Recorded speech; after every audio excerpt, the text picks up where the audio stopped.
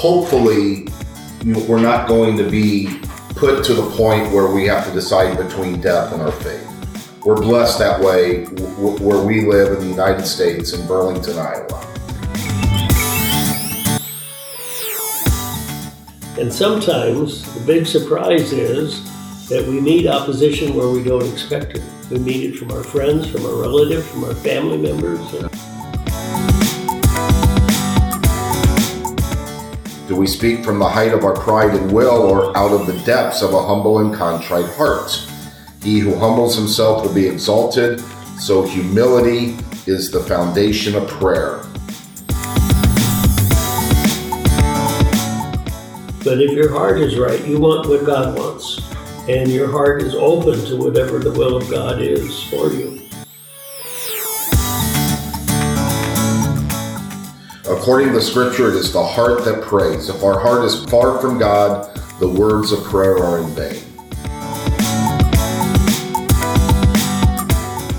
But sometimes we only bring the good things to God or what we need.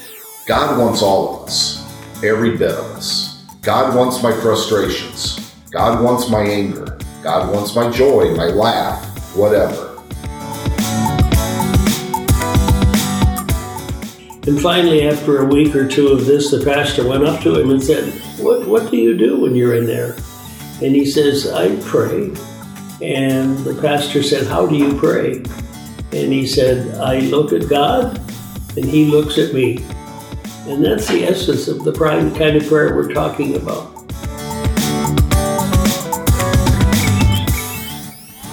Here's your host. Good evening and welcome. I'm Tony Miller with KCDM. Thanks for joining us for this week's episode of Pastor's Perspective.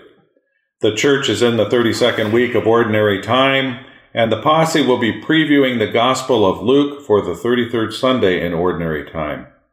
After we finish our discussion of Luke's Gospel, we will talk about prayer life or prayer in your life. What is it? How do you do it? Why does it matter? I'd like to start off and welcome all the priests around the table tonight. We have a full table tonight. Father James, welcome. Hello, everyone. Father Mike. Good evening. Father Marty. Hey there. And Father Dennis. Hi, everyone. It's good to have everybody back around the table again. Father James, welcome back. You were on vacation last week. I was playing some mini golf. Mini golf. Mm-hmm. That was back in Colfax? Well, mini golf was in Altoona, where one of my brothers lives. Oh, okay. But I kicked it in the metropolis of Colfax. It's pretty large. Did they kick it went back? all the way through, too, didn't what? It went all the way through. The best part with the metropolis is there's not even a stoplight, unless the train comes and the red lights flash. True. That's my kind of town. All right. Well, welcome back. Thank you. We missed you last week. Yes, we did. Father Marty, how about an update on the Upon This Rock campaign? Well, we got our first report last week. We're at about 300,000, right around there. So we'll get a new report coming up. I know the person who does that is on vacation today and tomorrow, so it might be a little bit. So we have to postpone it in the bulletin for another week. But we're off to a good start, and we're just praying that all goes well. All right. Very good. Mm-hmm. Father Marty or any of the priests, do we have any special plans for Advent planned in the parish? Well, I think we're gonna light 4 candles. Okay. It's gonna take us almost 4 weeks to light all 4, though. We gotta take it slow. You'll start with 1 candle, and then we'll move to 2 candles. But before we finally get to 4 candles lit, One of those is rose-colored, too, I believe. That is correct. Okay. And the neat thing about Advent this year is that we get a full 4 weeks of Advent. It's a full Advent. And one of the things the parish is going to do is we're going to do the reflections again with Father Mark Toops from Ascension Press. Oh, okay. So the book and the videos with that. So we're looking forward to that. And that will kick off then first Sunday of Advent? I think it's kicking off on Christ the King that week. I think it's kicking off that Monday. That Monday. Before okay. Advent begins. Okay. Very good. So, and people can look in the bulletin for There's something in there this week. That. Okay. Yes. All right. Very good. Tony, talking about a rose candle, which week do we light the rose candle? That would be week 3. Hey, that's a gold star. That's why you're the best radio host in the county. It's also known as Gaudete Sunday. Ooh, look at you. You might even get like a regional radio show now. Let's not get the cart out in front of the horse here. All right. Any other news or events we need to get in there? I think we're looking forward, at least the non-retired priests are looking forward to the clergy overnighter this week in Iowa City, preaching the Eucharistic revival. And it's not so much study for me. It's getting together with the guys and, sharing mass and prayer and a meal and the camaraderie. So it'll be good. Very good. We're a couple weeks out from the parish mission now. Have you heard a lot of good feedback from that, or? Lots of good feedback. So it was very, very good. So we'll be doing another one in 2 or 3 months. Is that? Okay, maybe not. All right, Father Marty, will you get us started with an opening prayer here tonight? I sure will. We come together in the name of the Father, Son, and Holy Spirit. Amen. Amen. Grant us, we pray, O Lord our God, the constant gladness of being devoted to you, for it is full and lasting happiness to serve with constancy the author of all that is good. Through our Lord Jesus Christ, your Son, who lives and reigns with you in the unity of the Holy Spirit, God, forever and ever. Amen. Father, Son, and Holy Spirit. Amen. Thank you, Father Marty. You're very welcome. All right, tonight the Posse will discuss Luke's Gospel for the 33rd Sunday of Ordinary Time, and that's chapter 21, verses 5 through 19. In this reading, Jesus warns that there are going to be tough times ahead because of his name, and that we must persevere to secure our lives. Father Dennis, you have our reading for tonight? Yes, sir. While some people were speaking about how the temple was adorned with costly stones and votive offerings, Jesus said, "All that you see here, the days will come when there will not be left a stone upon another stone that will not be thrown down." Then they asked him, "Teacher, when will this happen? And what a sign will there be when all these things are about to happen?" He answered, "See that you not be deceived, for many will come in my name, saying, 'I am he,' and the time has come. Do not follow them. When you hear of wars and insurrections, do not be terrified, for such things must happen first, but it will not immediately be the end." Then he said to them, "Nation will rise against nation, a kingdom against kingdom. There will be powerful earthquakes, famines, and plagues from place to place, and awesome sights and mighty signs will come from the sky. Before all this happens, however, they will seize and persecute you.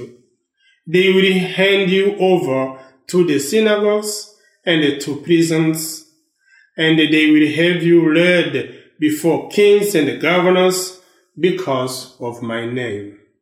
It will lead to your giving testimony.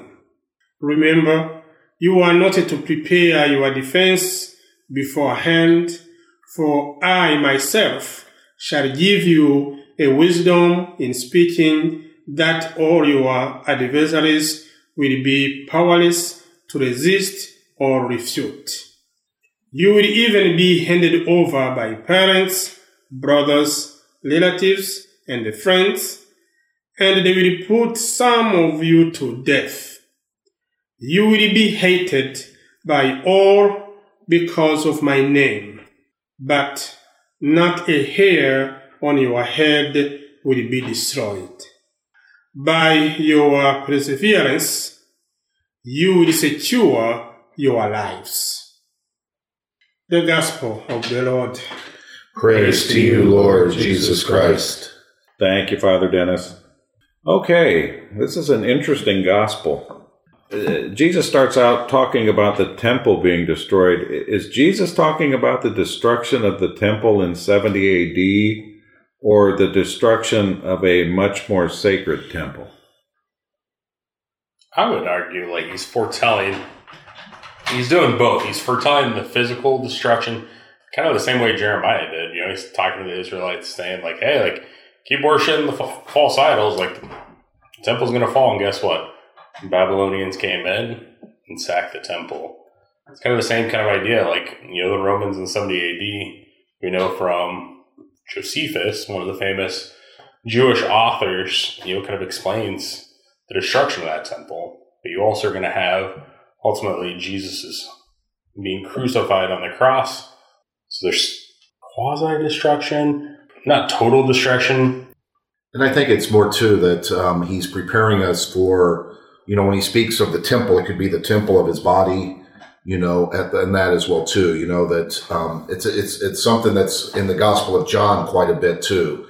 You know, that it's the temple of his body. In 3 days I will rise again. There was also a very strong thought that when Jesus says he was going to come again, it was going to come like quick. And then it's one of those things where you find that, you know, maybe it's not going to be as quick as we thought. And so what Luke also is preparing us for is not just, you know, the end of time, but also the follow Jesus day by day. And it's going to be a longer haul than they were thinking it's going to be. Correct. And I thought it was interesting that right away the people wanted to know when this destruction was going to happen. And how would they know? And Jesus gives them some signs. He says, you know, wars, earthquakes, plagues. It sounds a lot like Moses in Egypt from the Old Testament, doesn't it? Are we seeing some of these things today? Is doomsday right on our doorstep? It's kind of funny how it kind of goes in cycles, that the end of the world, it comes and goes, and then another 10, 15, 20 years, you have another group show up that says, you know, we're seeing all these warning signs and everything. Well, I think the people playing the Powerball, Tony, I think are hoping that the end of the world doesn't come too soon in case they strike it big on the Powerball. They're going to have to spend a lot of money real quick. But I think, like, for me, like, just kind of my thoughts are, is like, you know, the Gospels we hear, you know, we don't know the hour nor the time when the Son of Man will come again. You know, just like if the homeowner would have known when the robber was going to come and, you know, break into the house, he would have been ready. You know, we don't know when Christ is going to come. Like, he hasn't given us that magical day and time, even though there's some, you know, in today's society that'll say the end of the world is coming. Give me your money. Come on now. They don't have any idea. And then they go, oh, I just miscalculated. Like, come on. Well, and he even talks in the reading about false prophets and people coming in my name and saying, and he says, beware. Yeah, of course, some people do look at what is happening around, like these events, which is, as I said, like earthquakes, famines, plagues, like COVID, and wars, like the war in Ukraine and Russia.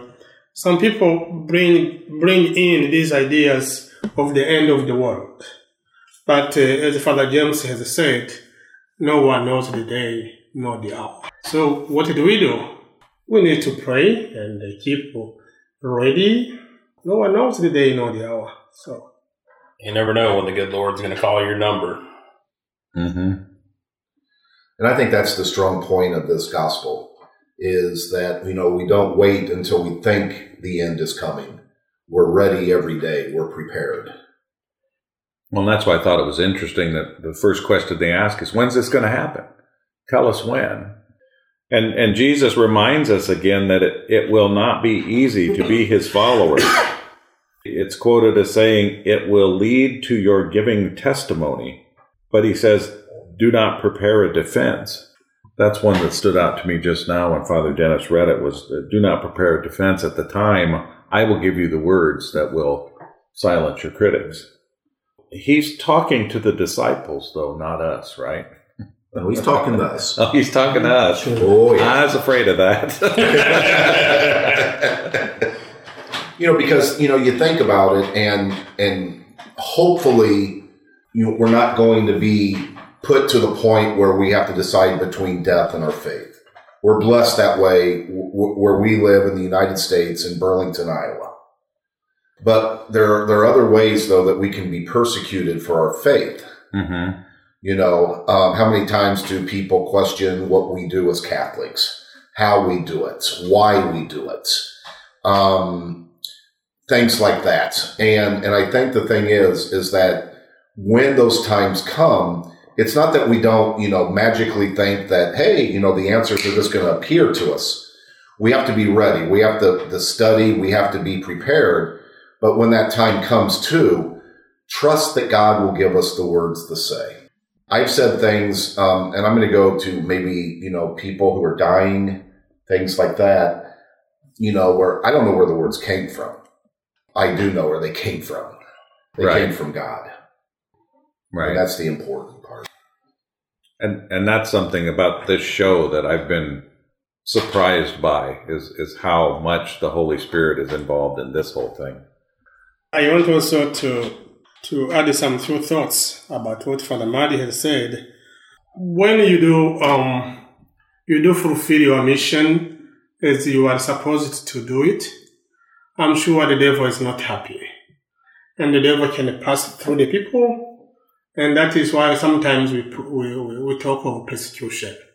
I remember one day I preached about loving one another. And it was in another state. I was on a mission. And that was the slogan of the parish, love one another, the greatest commandment. And after Mass, one person came out and they said, Father, what did you say? Loving one another? And I said, yes. And she said, no, I cannot love someone whom I don't know. Why do I need to love him or her? What has he done for me? Oh my goodness. I said, no, this is the message of today. But of course, that was something. So in one way or another, even we prophets or messengers of Christ, we are persecuted. And it doesn't seem to be getting any easier either. No. Just trying to clarify a little bit. When you preach in many places, I'm not sure here, but in other places, when you preach something, good news, sincerely, people will start to classify you to a certain group. Maybe this one is inclined to a certain party. I don't like to mention anybody. Or this one is inclined to another party. But you are saying the message of Christ as you should do it. And you don't preach about other things in the world. So such a situation can also put you in a situation where you don't feel comfortable to evangelize as you are supposed to. Interesting. The reading says that we will be handed over by friends and relatives. And again, we're kind of back to that, I come to divide the world, not to unite it. It says we will be put to death and hated because of his name, but we won't be destroyed. So is he referring to our life after death with God in heaven? Is that what he's alluding to here? Certainly that, he certainly makes reference to the fact that the gospel, the message of salvation, is not going to be destroyed. That doesn't mean that we ourselves individually as physical persons are not going to see the end of our life, but the message is not going to be destroyed, and we ourselves are not going to be destroyed, because we believe in the resurrection of the dead. We believe the eternal promise of the message of the gospel. But we also believe that there's going to be conflict. A lot of people think it's easy to be a Christian. It's not easy to be a Christian, to be a real Christian today. You're going to meet opposition. And sometimes the big surprise is that we meet opposition where we don't expect it. We meet it from our friends, from our relatives, from our family members. And sometimes it might be very honest opposition because of a misunderstanding of one thing or another. And sometimes it's devious opposition coming from the evil one, as Father has mentioned here. But we have to meet it, on the terms of our Lord, not with hatred. You don't destroy hatred by more hatred. You destroy hatred with love and with acceptance of other people as people, even though we may not agree with them. It's kind of like that idea of as Catholics, in order to get to the resurrection, you have to go through the cross. That's right. But how often, there's Catholics, Christians, we want to take the cross out of it. Let's just kind of skip that Good Friday piece. Let's just get right to the resurrection. Let's get to the resurrection, Jesus. Let's get to the happy times. But ultimately, each and every one of us are going to go through the cross, whether we're kicking and screaming. We're all going to go through that. Are we willing to journey with others to the cross, or will we be like one of the apostles, scatter in fear? Or will we have the strength like the Blessed Virgin Mary or the beloved disciple to journey along with others as they approach the cross? So really, when it comes right down to it, we have to be ready to prepare our defense and to let the Holy Spirit speak for us and to persevere in order to save our lives. We got to put our pride aside and allow the Holy Spirit to give it the space to be able to speak. Because I think so often, I speak for myself, I really want to know I want to know details. I want to know, where we're going. I'm the kind of guy that if I go on a trip, I want to know, all right, we're leaving at this time. We're going to make it to this place. But oftentimes with the Holy Spirit in charge, guess what? Stuff gets thrown out the window. Mm-hmm. And how do you respond to that? Are you open to it? Or do you look at the Holy Spirit and say, no, get in the backseat. Get in the backseat. Yeah. I got my own plan figured out. Yeah, we are also lucky because these are the things Jesus said before his death. And we know what happened after his death, his resurrection, his ascension, and after Pentecost. These are the things which happened to the apostles immediately after the resurrection. So all the sufferings, all the testimony they gave, you see immediately that the Holy Spirit was with them from day one after Pentecost. It's a matter of setting aside your plan and opening yourself to the Holy Spirit so that God can work his plan. It's one of the old jokes, or adages. If you want to see God laugh, tell him your plans. That's true. Very true. But I think too, we get so caught up with the other stuff that we need to remember the last couple lines. Not a hair on your head will be destroyed. For some of us, that's more than others. But by your perseverance. Why'd you look at Father Phillips when he said that? Can you see this? No comment. It'll happen to you all. Yeah. By your perseverance, you will secure your life.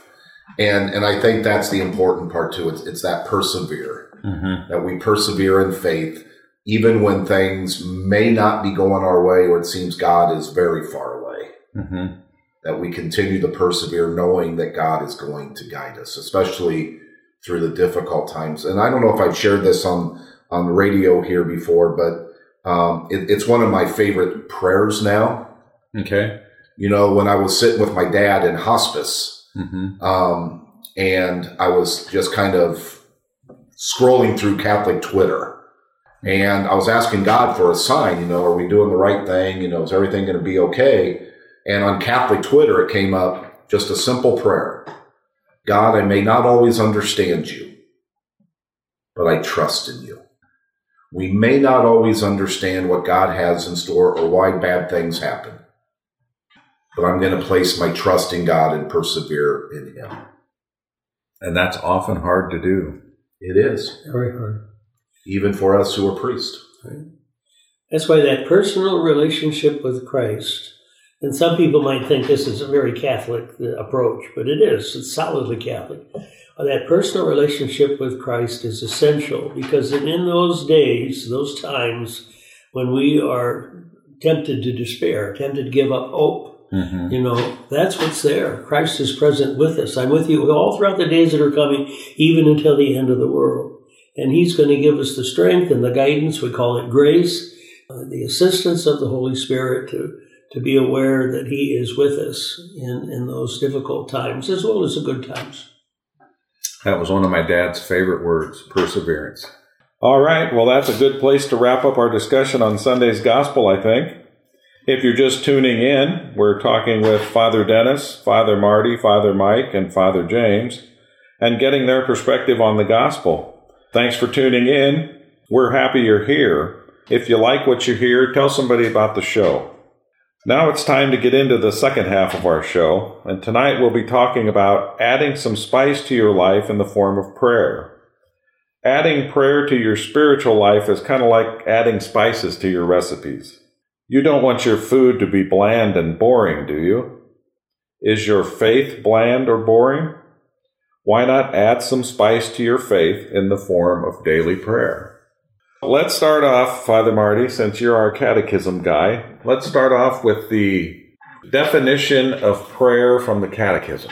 All righty. So here it is. And it's interesting that part 4 is entitled Christian Prayer. So there's a whole bunch I could go to here. So it starts with, and I love this. This is from St. Teresa of Lisieux. For me, prayer is a surge of the heart. It is a simple look turned toward heaven. It is a cry of recognition and of love, embracing both trial and joy. And then the Catechism goes on to say, prayer is the raising of one's mind and heart to God, or the requesting of good things from God. But when we pray, do we speak from the height of our pride and will, or out of the depths of a humble and contrite heart? He who humbles himself will be exalted, so humility is the foundation of prayer. Only when we humbly acknowledge that we do not know how to pray as we ought, are we ready to receive freely the gift of prayer. And then I love this line from St. Augustine, man is a beggar before God. Interesting. Good. Yeah. And that includes the classic definition of prayer, which is prayer is the raising of the heart and the mind to God. And what Father Marty emphasized there from the saints is that the heart has got to be right. You know, the heart, the raising of the mind and heart to God, you could be all upset about things, or you could want something for yourself, or whatever it might be.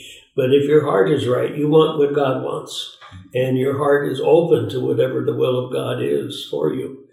But it doesn't have essentially anything to do with a lot of words or emotions, feelings, all those kinds of things. It's opening. I love that definition you said St. Teresa used about, just letting her heart speak to the Lord. I think that's so neat. That's the way it is. Should be. Can you come caddy for me sometime? Sure. On the golf course, because you just teed this up for me. Okay. More of the catechism, okay? Okay. Where does prayer come from? Whether prayer is expressed in words or gestures, it is the whole person who prays.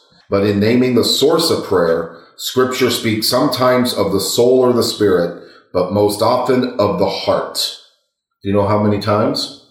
No. More than 1,000 times. Wow. According to the Scripture, it is the heart that prays. If our heart is far from God, the words of prayer are in vain. And then it goes on, the heart is the dwelling place where I am, where I live. According to the Semitic or Bible expression, the heart is the place to which I withdraw. The heart is our hidden center, beyond the grasp of our reason and of others. Only the Spirit of God can fathom the human heart and know it fully. The heart is the place of decision, deeper than our psychic drives. It is the place of truth, where we choose life or death. It is the place of encounter, because as image of God we live in relation. It is the place of covenants. Beautiful. Now, when I come caddying for you, I can't guarantee that I'll bring 1,000 balls. But even though you may need more than just one, but I will come and be with you. Okay. I thought that was how many balls do you think he goes through? I have no idea. It's going to be a heavy bag with 1,000 balls. True. I thought it was interesting, Father Marty, you said the gift of prayer. Mm-hmm. Is prayer a gift from God? Yes, it is. Interesting. I never thought about it that way before. Yeah. And it is a gift, I think, that we can give to God as well, too. Because in prayer, we take time to be with God. It's just like how we, enjoy being with friends. We've got to take the time to be with the one who is God. And so we just open our hearts, we pour out our hearts. And that's one of the things, I think that's one of the biggest mistakes that I made in prayer for a while.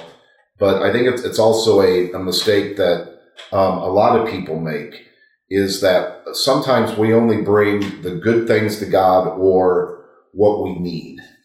God wants all of us, every bit of us. Mm-hmm. God wants my frustrations.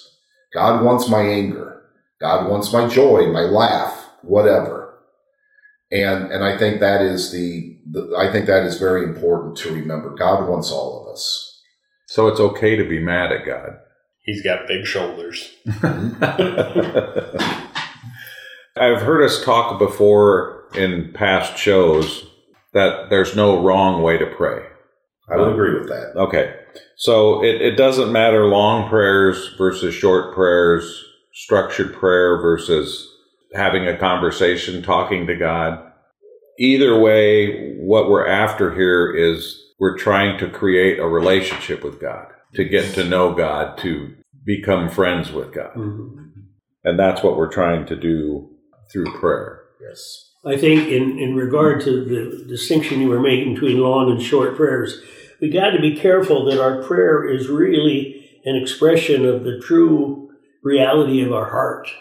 And so when we talk to God, and I speak now from experience as one who likes to talk for a long time, you got to be careful that you're just not using words, that you're really using words that express the true dimensions of your heart. You don't want to bore God with a lot of words, you know. He knows the heart. He knows it even before we express it. But we've got to be careful that we express the true desires of our heart. And that involves adoration as well as supplication, and involves sorrow for sin as well as praise.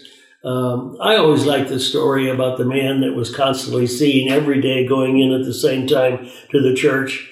And some people were concerned about whether he was case in the joint, quote unquote. And the pastor was quite concerned. And so he came every day and watched him go in. And the man was in there for an hour. He didn't have a rosary. He didn't have a prayer book. He just went in and genuflected and then sat down. When the hour was up, he came out. And finally, after a week or two of this, the pastor went up to him and said, What do you do when you're in there? And he says, I pray. And the pastor said, how do you pray? And he said, I look at God and he looks at me. And that's the essence of the kind of prayer we're talking about. I always like to compare it with a love relationship. If you're in love with somebody, you know, especially a young man with a young woman, or a mother or father with their newborn child, you know, what do they find themselves doing so much? They find themselves just looking on the one that they love. And they're so edified by that. I think that's the way it is with God, too. The great saints were not satisfied with vocal prayer after a while. They wanted to just contemplate God. Theologically, the church talks about the beatific vision, where we spend our time in heaven just gazing upon God. When I was a kid, I thought, how boring, dear Lord, to spend all eternity just looking at somebody.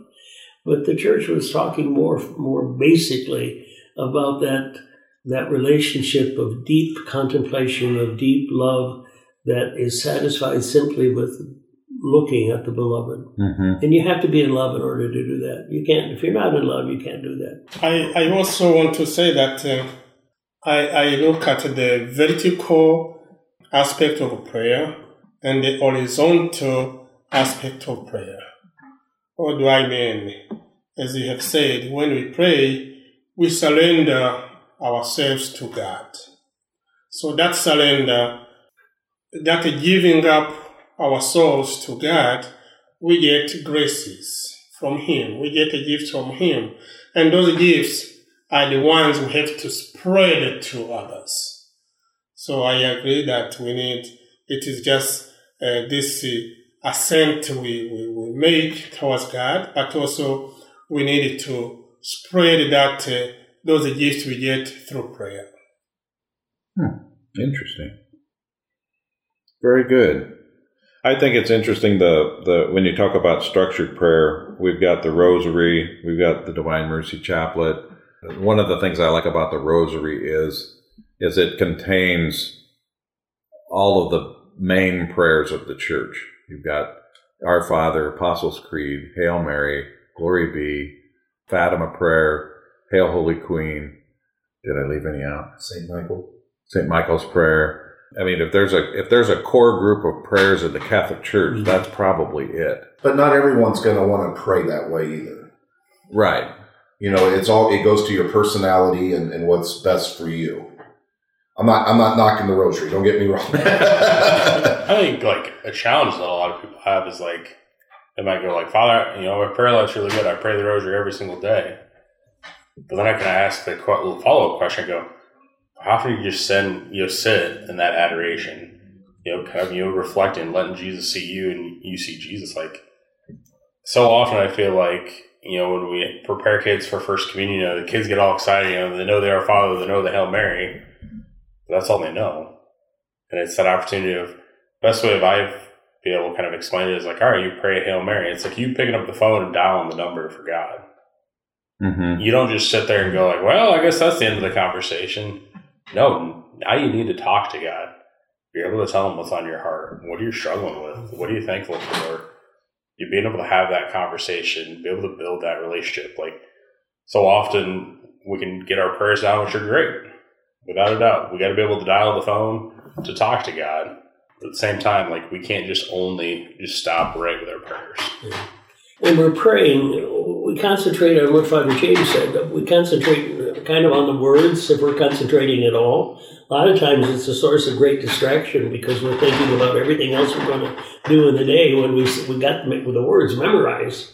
And then we wonder why we don't get anything back from our prayer because we pray the rosary every day. Well, a lot of people don't say the rosary they're supposed to, The rosary is a meditative prayer. Mm-hmm. It's the life of Jesus Christ through the eyes of his mother, the joyful and the glorious and the sorrowful mysteries.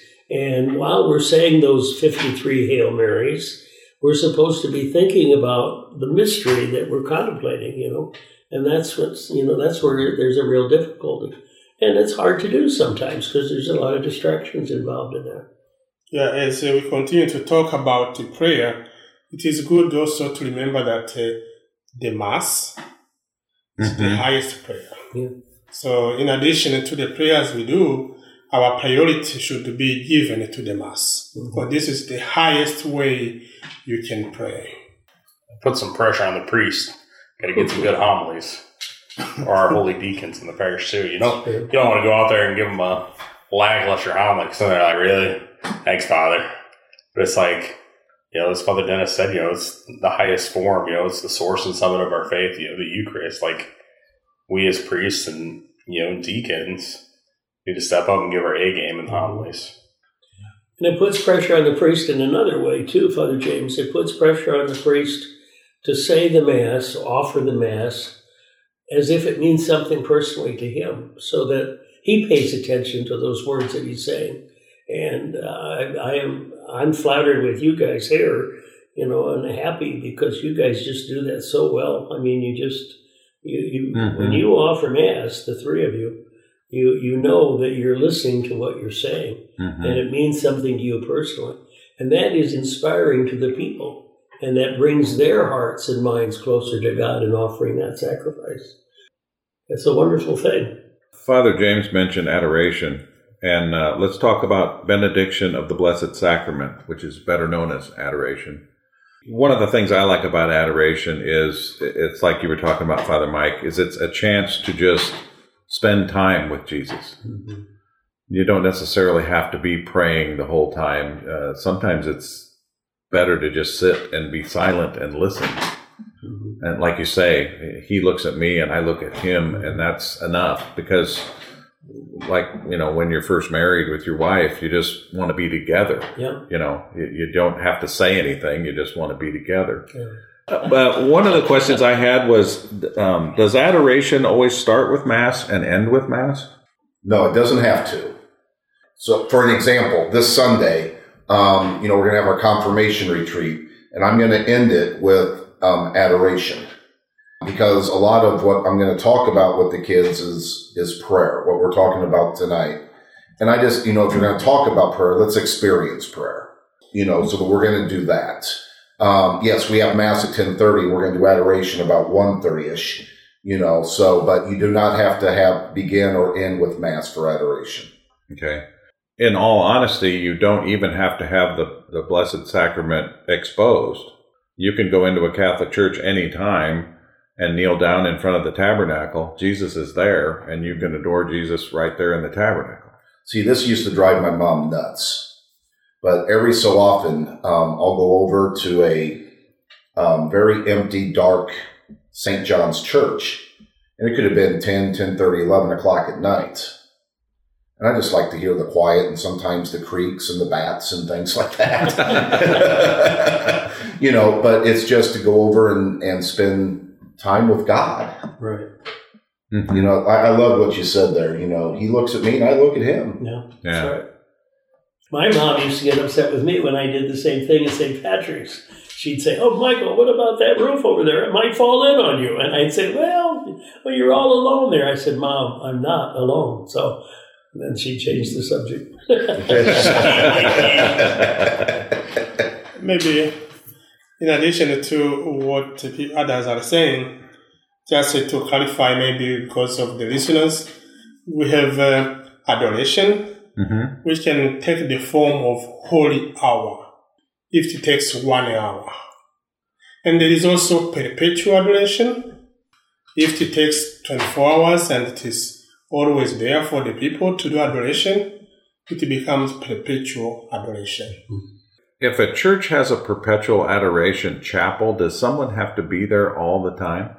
Yes. So there has to be someone there 24 hours a day, 7 days a week in order to have perpetual adoration. Yes. I wonder if that'd be possible at Divine Mercy. It would be hard, I think, because we have trouble getting people for 24. The first Friday of the month. So I'm not saying it's impossible. We'll have to start a campaign on the radio and see if we there can you get it going. When the Blessed Sacrament is exposed for adoration, it is exposed in a monstrance. Where does that word come from? It sounds kind of terrifying to me, a monstrance. Everybody is looking at me, and it's not because the word monstrance sounds like monster. That isn't the reason they're looking at me. We were not thinking of you as a monster. We just knew that you were a Latin expert. I'm not a Latin expert, but I did have a few years of it. And monstrance is an English word that comes from the Latin word monstrare, which means to show. And if you look at a monstrance, the most visible aspect of it is the fact that there's a host there, a large host that you can see. It's shown to the people. And so that's where the monstrance comes from. And they come in all different sizes and shapes and figures and all that kind of stuff. But the central figure of all of them is that large host in the center.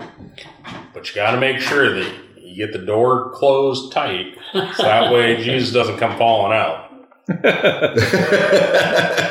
We've had some bad experiences lately, so that's the reason. So James when is adoration available at Divine Mercy Parish? So it's on Tuesday evenings from 4:15 to 5:15. Okay. And then every first Friday for 24 hours. So from about 8:30 a.m. to about 7:45 the next day. And if anybody's interested in that, you don't have to have an appointment or anything during the 24 hours of adoration. You can just stop by the church and spend 10 minutes or 10 hours, whatever you have time for. And there are people there who fill time slots so that somebody is with the Blessed Sacrament at all times. And I will say our parishioners are very good at that, because I've gotten maybe 3, 4, 5 phone calls since I've been here. Hey, Father, I'm supposed to be on 8 to 9, and it's now 9:10, and the person behind me hasn't shown up. So then you go out and take the spot. But they're very concerned about that. Yeah. It's a wonderful experience, and once you enable yourself to do it, you'll find out what a great experience it is. It'll become part of your regular prayer life. And very satisfactory. There's one thing I want to add before we quit here, and I mentioned it earlier in the show. I discovered something the other day in my own reading about how important it is to listen. And how important silence is to listening. If you take the word silence, S-I-L-E-N-C-E, and you rearrange the letters from the word silence, you come up with the word listen. Listen. It's the same amount of letters, It's the same letters themselves rearranged, and yet they both spend something about prayer. And true listening comes from silence, and true silence, if it's directed toward God, will enable you to listen to what God has to say.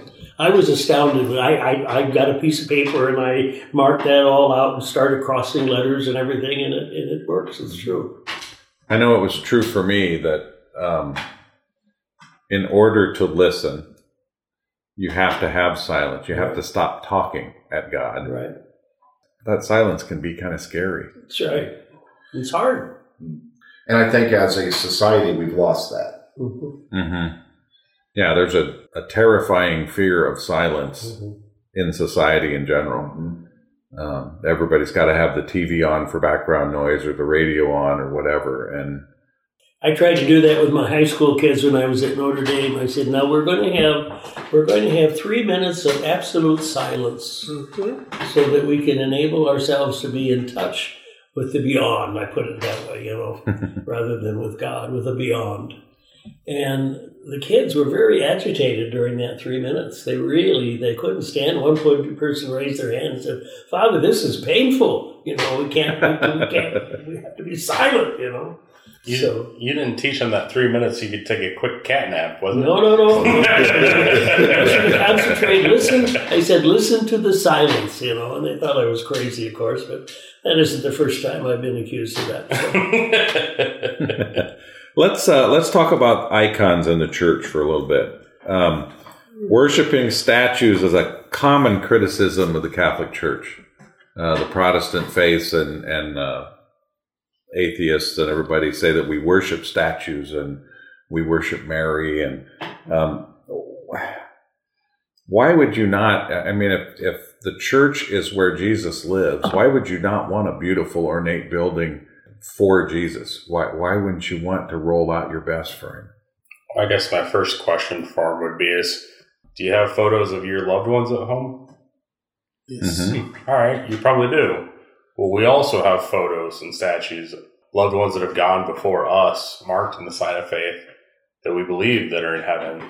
Just like when you ask me for, hey, can you pray for so-and-so?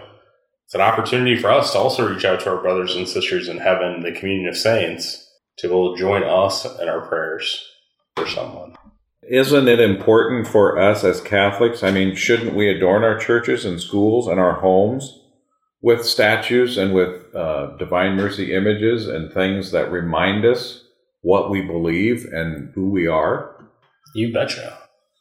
It's one of those things of, it's those visual cues that we can see that can kind of, remind us to kind of reorient our lives back towards Christ. You get in that daily grind. Maybe it's, in your drive to work in the morning, you get frustrated because somebody cut you off or the light turned red and you thought you were going to make it through. It's those visual cues that, you're able to kind of see and go, all right, I need to settle down. I need to, say a prayer, kind of reconnect with God, reorient my life. And one of the things, I'm sorry, Father Dennis, one of the things that I think icons do is they help us to go deeper. Oh, yeah. And one of the icons that has been really powerful for me has been Jesus in the garden. Not your will, Father, take this cup from me, but not my will, your will be done. And so I got that icon just to be a reminder that, hey, I'm going to follow God's will no matter how hard this is. But the thing I didn't notice was up in the corner is the chalice. Can you drink the chalice that I'm going to drink? Oh. And so that's what I think icons can do. They lead us deeper into that relationship with God. And something we need also to remember is that the church or our faith is transmitted from one generation to the other. So icons help us to display something which happened even 1,000 years ago and display it as if it happened yesterday. Mm-hmm. So they help us to keep tradition, they help us to keep the faith, they help to bring afresh some of the articles of our faith. Mm-hmm. Well, that's definitely one of the things like our Eastern brothers and sisters in the church have done so well as icons. Like if you go into a Byzantine church, like you're going to see many icons in that church. You know, in the Roman Rite, the Latin Rite, you know, you don't necessarily see as many icons. You see more statues. Without a doubt. Statues and stained glass windows. Technically, an icon is not a statue, it's a picture. And it's usually a picture that expresses a little bit of a theological meaning behind it and so forth. It isn't a statue like you'd see Michelangelo creating or anything like that looks real. There's kind of a atmosphere of unreality about it. But you see it all over the Eastern Church. In the Western Church, in Roman Church, you see statues and pictures from the Baroque period, all of that, a little bit more realistic, you know, sometimes very realistic. I have a picture of myself, not that I'm an icon, but I have a picture of myself offering Mass in St. Peter's in Rome, and there's this magnificent picture of the crucifixion of one of the early martyrs, and it's very, very graphic, and it makes me look like I'm about 3 inches tall. But that would be something you'd see in the Western Church more than you'd see in the Eastern Church. Yeah. But they're all representations helping us, sacramentals helping us get closer to the saints and to our spiritual life. The reason that many Protestants have a problem with it philosophically is because the pagans use them as well to represent their pagan gods. In the Roman household in pre-Christian times, you know, you had these pagani is what they were called, and they were little household gods, and they had them in their little shrines in every room in the house. And they put incense in front of them and burnt the incense, and that's how they worshiped their gods. So after the Reformation, Protestant Christians kind of got onto that and said, well, you know, we can't have statues. You should not have any images made in God's image, you know. And that isn't what the Scripture teaches us, you know. Let's talk a little bit about how our listeners can add prayer to their daily lives. Let's start with Litany of the Hours, or Liturgy of the Hours. Is Liturgy of the Hours, is that prayer, or is it a devotion, or is it a combination, or how would a listener get their hands on Liturgy of the Hours and start praying the liturgy? Call Father Bill Nemo. I think the easiest thing is if you have access to computer, iPad, something like that, do you use iBreviary? Yeah. Yes, download iBreviary. Because the neat thing about iBreviary is you just hit pray, and it takes you to morning prayer, Liturgy of the Hours, morning prayer, evening prayer, night prayer, whatever you want, and it's right there. You don't have to mess with the book or anything like that. Is iBreviary, is that a free app? Because I just started messing around with Palo, but it's a $5 a month thing. So yeah, iBreviary. When I was in the seminary, it was the official app of Mundelein Seminary for Liturgy of the Hour, so they gave us the opportunity to use that. It's something that I use. The book is good, but for me, I'm more of a technologically guy. It's nice and easy, especially for somebody starting out. Yeah. They don't have to worry about trying to flip to the right ribbons, like, well, you know, the saint this day, like, what do I pull from the common versus what do I pull from the regular day? Yeah, my catechism and my Bible are actually on my phone. So, and there's another one too you can use. It's called Divine Office. It's the app, and the neat thing about that is if you pair it into your Bluetooth, that you can listen to it in the car. Now the problem with that is, to be honest, if you set it at the 1 speed, it is like, God, come to my assistance. And you're like, yeah, it's like, come on now, here we go. So if you do it like at 1.3 or that, it's good. And the next thing you know, you're mashing on the accelerator and there's lights in your rearview mirror. Right. True. Okay. I have You're even going into Nebraska, one of the two. I have even another one I use, which is called Laudate. Laudate, yeah. Which means praise. It is nice. Praise. Very good. Yeah. Well, I like this. You know what I like about the Laudate, app is, I love it. It says invitatory song, dawn or 3 a.m. I know. Yeah. Office of readings, any time of the day. Morning prayer, 6 a.m. Mid-morning prayer, 9 a.m. So it gives you, you're supposed to be praying every 3 hours. So is liturgy of the hours and the breviary, is that the same? Yes. It is the same. Yeah. Okay. Breviary sounds just like brief, and the word brief comes from the same word as breviarius, and it means a shortened form of what the monks say together in choir when, in these monasteries. Their form of the hours is much longer than ours. So the breviary is a shortened form of that for priests and for lay people and just in general.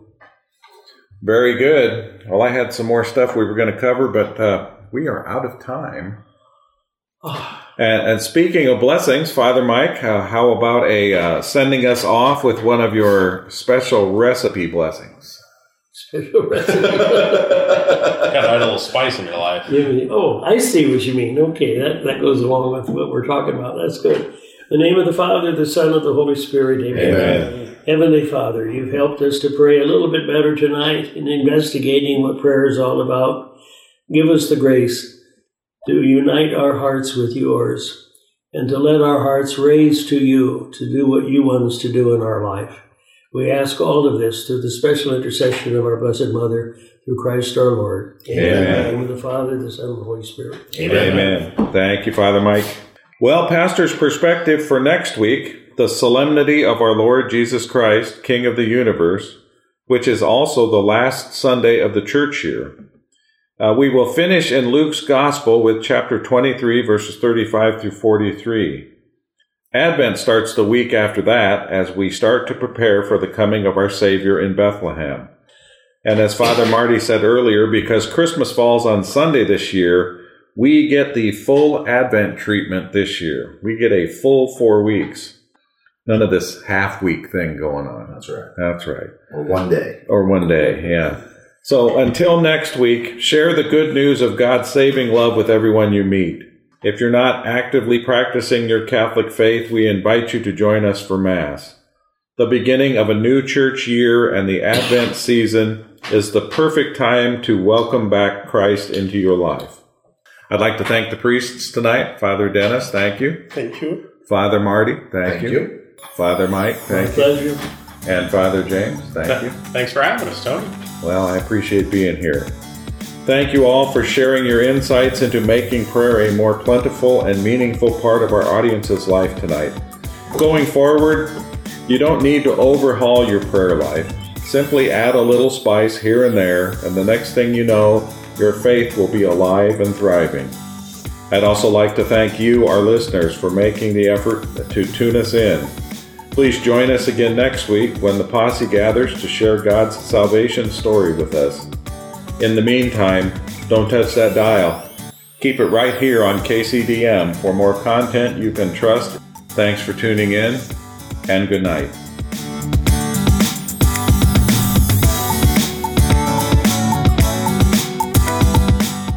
KCDM would like to let everyone know that if you haven't had a chance to listen to Pastor's Perspective, the shows are posted on our website, kcdmradio.org, and you can hear Pastor's Perspective anytime you have time to listen to them.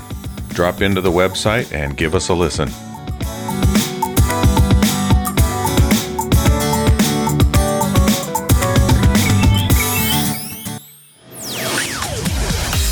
Thanks for listening. We hope you enjoyed the show.